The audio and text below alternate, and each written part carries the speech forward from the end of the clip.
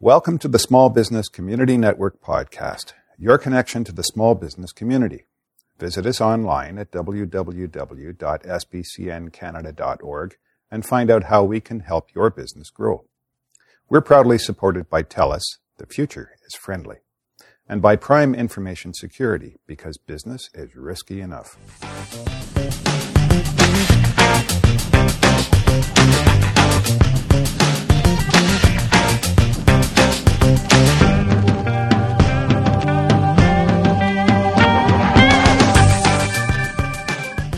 Hello everyone, it's Linda O'Connor-Jenner here, co-founder of the Small Business Community Network with another SBCN Small Biz podcast. The SBCN has been assisting business owners for the past 13 years. This podcast is a great way to share business tips, ideas, and of course awareness via a variety of people. Today we're very lucky to be chatting with Detective Sean Marshall, who's been employed as a police officer for the Toronto Police Service for 16 years. Sean's current assignment is as a detective in the Computer Cybercrime C3 section of Intelligence Services.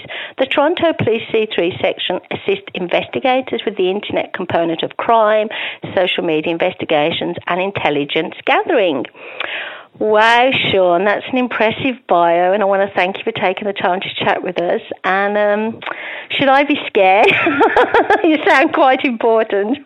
I am not. No, anybody's bio always makes them sound more important than they really are.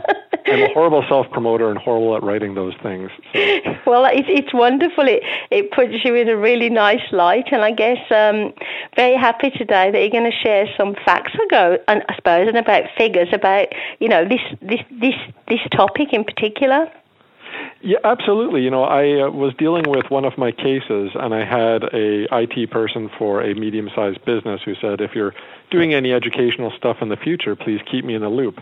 And the thing was that our office doesn't really do a lot of proactive stuff like that. We will reach out and talk to people as they need help, but we don't actually reach out proactively to try and get the message out. And an ounce of prevention is worth a pound of cure, as they say. So It's really something that we should be doing more of.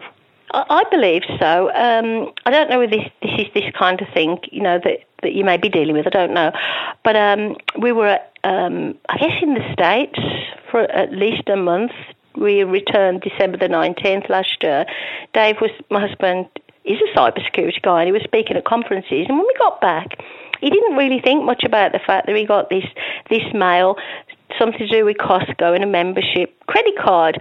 And he knew he was a member, we didn't have a credit card. And cutting a long story short, when he made all his investigations and phoned them up, somebody else was actually stealing Dave's identity. And we did have to contact the local police. And, it was fantastic how everything was dealt with in a really fast way. And we felt really safe about the situation. That's great. I think it's a statement of how common these things are getting to be. I mean, there was a time when you could send out an email to all of your friends saying, don't open the email titled, whatever, because it actually contains a virus. But now, it's everywhere, and it affects so many different ways that we do business that, you really have to be on your toes a good chunk of the time. So what do you, or not you in particular, your team, your organization, what do you do to help us and raise awareness? Well, when it comes to raising awareness, we do a lot of presentations at conferences and things like that. And we present on a variety of topics. I've presented on everything from fraud to counter surveillance and intelligence when it comes to counterterrorism investigations. So, we run a fairly broad spectrum, as anybody that's based in IT does. We would like to do more sort of proactive things like this to reach out and spread the message about. It's not just fraud when it comes to small businesses as well, but there can be other things, like some people will just mess with you online because they can mess with you online, and there's a lot of people that just gain satisfaction that way. So I know, it's really bad. The more that you know and understand about it, the better position you are to be able to deal with it. So are you finding that, by speaking at conferences or going to organisations, like we're very lucky coming to our organisation, the SBCN, I believe in November, to present to our audience. Do you find that most of the people then are more aware, or it's still a really difficult thing to grasp and get your head around kind of deal? Well, the conferences and presentations I've done are usually very specific to a topic, and they tend to be people that are more or less experts in that area. So it's almost like I'm preaching to the choir, really. Yeah. The message isn't reaching the people that really need to know it. I get it, yeah. It's training the trainer sort of thing, hoping that they will then spread the message outwards from their different organizations. But I would also like to, at the same time, start targeting, the people that really need the information the most, and especially small businesses range they face such a wide variety of challenges when it comes to these things. They definitely need to know a lot more about it, I think. They do, and I guess you battle the same problem I battle. I'm all about awareness, but if we take cancer in particular, most people think that because a certain kind of cancer doesn't run in their family, that they won't be touched by cancer. So if I'm speaking at a conference or I'm raising awareness by writing about cancer in particular, a lot of people I need to reach won't read it because they don't think they're going to be affected. So that's the same thing everywhere, I guess, isn't it? How do we get to the people who are not aware and don't think it will happen to them? So have you got any tips or ideas for us today? You want to share how we can help ourselves or, Well, for sure. As I said before, an ounce of prevention is really worth a pound of cure, and I firmly believe that knowledge is power. So if you're a small business owner, one of the first things that you need to do is start trying to read up on some of the cyber challenges that your business can face. When people think of cyber criminals that are targeting businesses, for instance, most people think that they're going to target the local Walmart instead of your local dentist. Yeah. But the reality is that Walmart has like a multi-million-dollar budget to sort of fight against these intrusions, and your average small business doesn't have any budget to fight against these things. And bad guys are starting to realize that and target them. Some of the things that we see on a regular basis as ransomware, that's certainly a very common one, unfortunately, and that doesn't just target small businesses, but it targets people as well, either through a targeted email that will appeal to your business. So if you are, again, not to pick on dentists, but to go back to the example of a dentist, if it was from a company that distributes dental material, for instance, then a bad guy could spoof that email address, so pretend to be from that company and send a link which would then ransom your entire computer network, including all of your patients' files, because they know that you will pay to get them back. Is it true, though, funnily enough, it ended up being a long video because the topic was so fantastic, but we had one of our members do a video with us last night, and he was saying that now even if you pay the ransomware, the bitcoins, whatever, that sometimes you don't get your data back. Is that true? That's very true, and for a variety of reasons. Initially, when ransomware started, it was people that were very technologically savvy that were running it. So they also were smart enough to understand that their business model relied on people paying them, and then they released the information. Because if word gets out that if you pay and you don't get anything back, then no one will pay, and there goes their entire business model. It's odd to speak of criminals as being, this business savvy, but that is the reality. I mean, it is their job in some cases. Well, they are human, I guess, in some way. It's true. So when it comes to that, in the past, it was certainly, you would pay, you would get access to your data. But now they offer something called ransomware as a service. So these guys don't administer the ransomware anymore.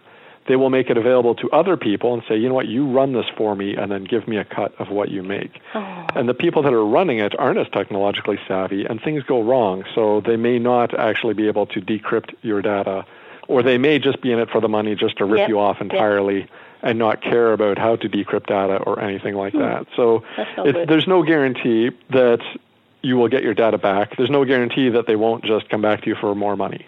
Say, well, you just paid me $500. I just need another $100. So what else do you want us to know to be more aware of and educate ourselves? Well, certainly email is one thing that a lot of these cyber criminals rely on. So that is how they will get the ransomware onto your computer, for instance, is through email. Or another common thing that we have seen lately is business email compromise, where if you're in a fairly large business, the CEO will send an email to the accountant saying, please wire this $180,000 overseas for me.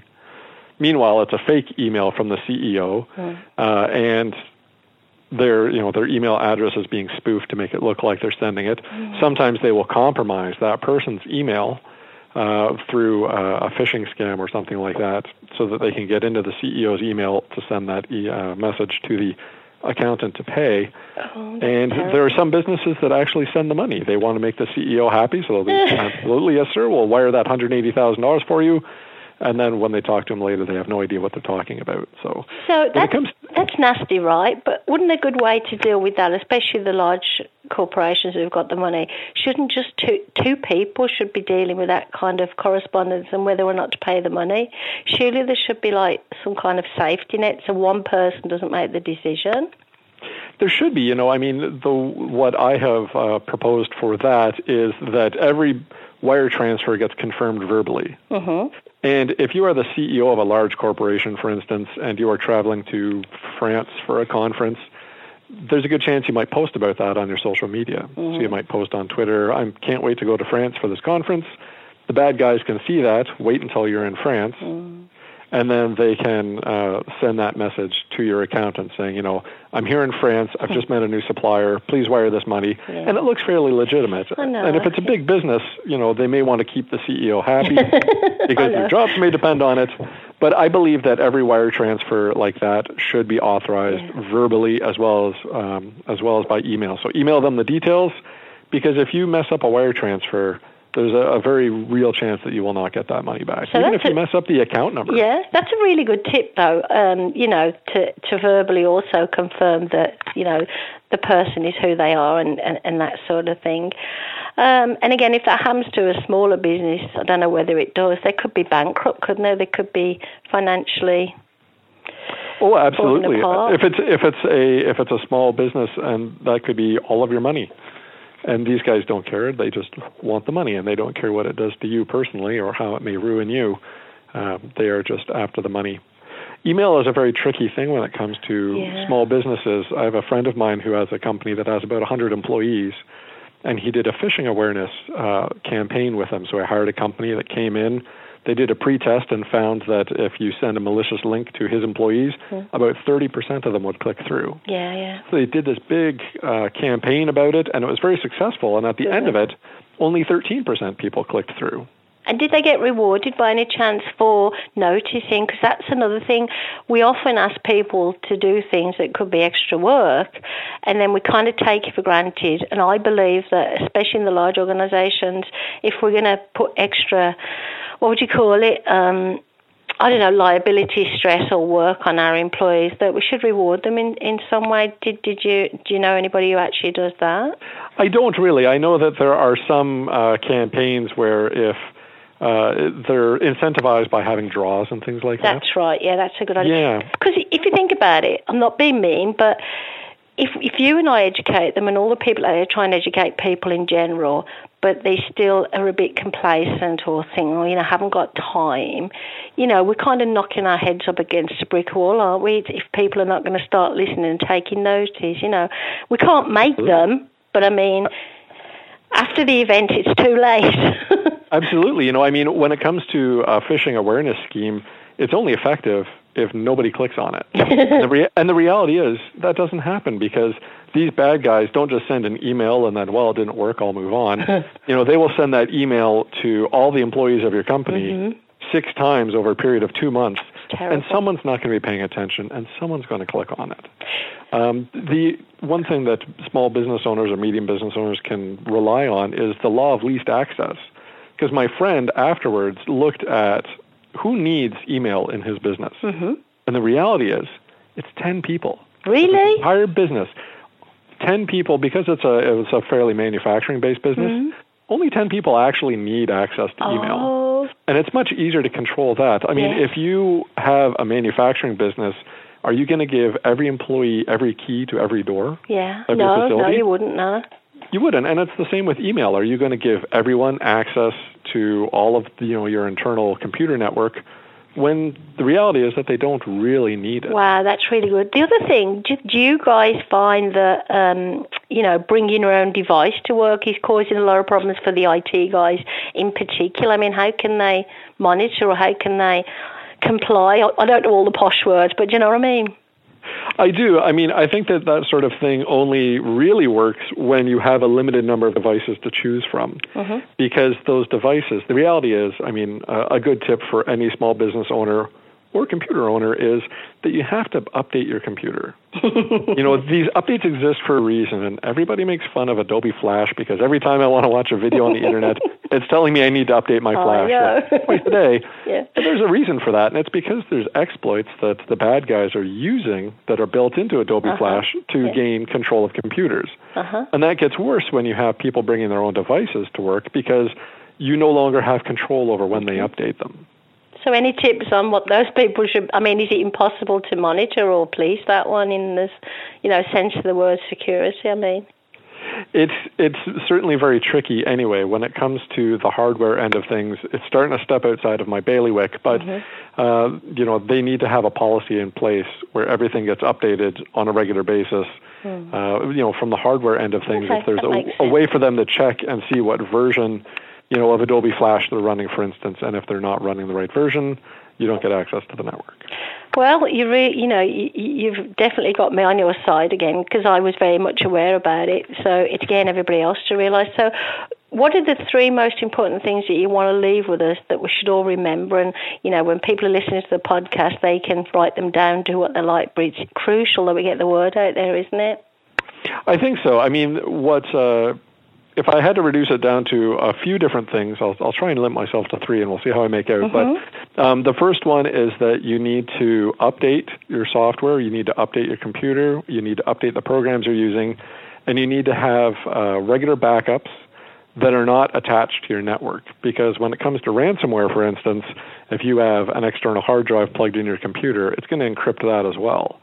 But if you have a backup that is attached to your network, and then once the backup is done, it gets detached, so it's no longer part of your network, then that is safe from anything happening. So updating and backing up, I think, are certainly very important. When it comes to email, you have to first, the law of least access. If they don't need access to email, don't give it to them. They'll probably have access to email on their smart device, which they'll bring with them to work anyway. Yeah. But certainly the people that do have access to email, make sure that they understand the different scams out there so that they can look at emails that they receive critically and realize that people could be sending them malicious links to take over their computer or to get into their email, to encrypt everything on there, or fraudulent emails to send wire transfers overseas. If your employees are aware of these things, then there's a good chance that they'll be in a better position to fend against them. And the last thing that I would mention is to plan for these things, to assume that, it could be something like a flood that takes out your computer network. And you want to make sure that you have a secure backup for that. If you have a process in place, like when it comes to overseas wire transfers, for instance, test it. And make sure that there's no gaps in the system, because you don't want to find the gaps when you're out, that $180,000 that gets wired overseas. You want to find those things ahead of time. So you have to prepare for it, but then you also have to simulate it to make sure that the systems that you have in place work. And that doesn't matter if you're, an entrepreneur that does everything off of their laptop, or if you have a 100-person manufacturing facility. You still need to sort of brace for the worst, run through, establish some procedures with what's going to happen in response to different scenarios, and run through them to make sure that they're adequate and that there's no gaps there. Those are really, really good tips that we should take to heart now. Do you actually go into the larger organizations and offer these kind of... I know you come into the SBCN, we're a smaller organization, I would say, but do you ever go to the big guys? I don't know, Apple. That'd be fun, wouldn't it? But you know what I'm saying? Are you welcome in the organization to do this kind of presentation, or do you get the word out? How do you get the word out? I'm not sure if it's social media, newsletters. I mean, how do we know that you're there helping us?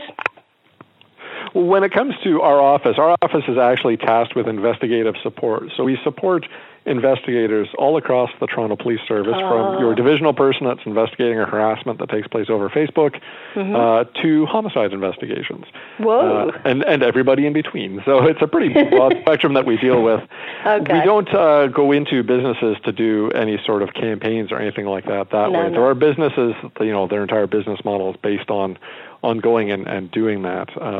So certainly people can look at those sorts of resources. But there's information on the internet about all of these things. So if you're a small business owner and you can't afford to pay somebody to come in, you can look into it yourself.